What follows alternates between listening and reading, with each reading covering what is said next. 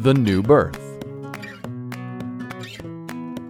Jesus saw people in the temple exchanging foreign money and selling animals for sacrifice.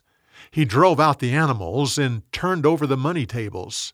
"You've made my Father's house into a marketplace." Some of the leaders challenged him.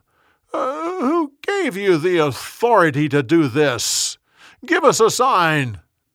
He said, "Tear down this temple, and I'll build it again in 3 days." He was talking about his own body. Nicodemus, a Pharisee, went to Jesus at night. "Teacher, we know you're from God because we see the miracles." Jesus got right to the point. "Unless a person is born again, he can't see the kingdom of God." "That's impossible. How can a man get back into his mother's womb and be born a second time?" To get to heaven, a person has to experience both physical birth and spiritual birth. If you're born only once, you'll focus on the things of this earth. Those who are born spiritually focus on the things of the Spirit. You must be born a second time.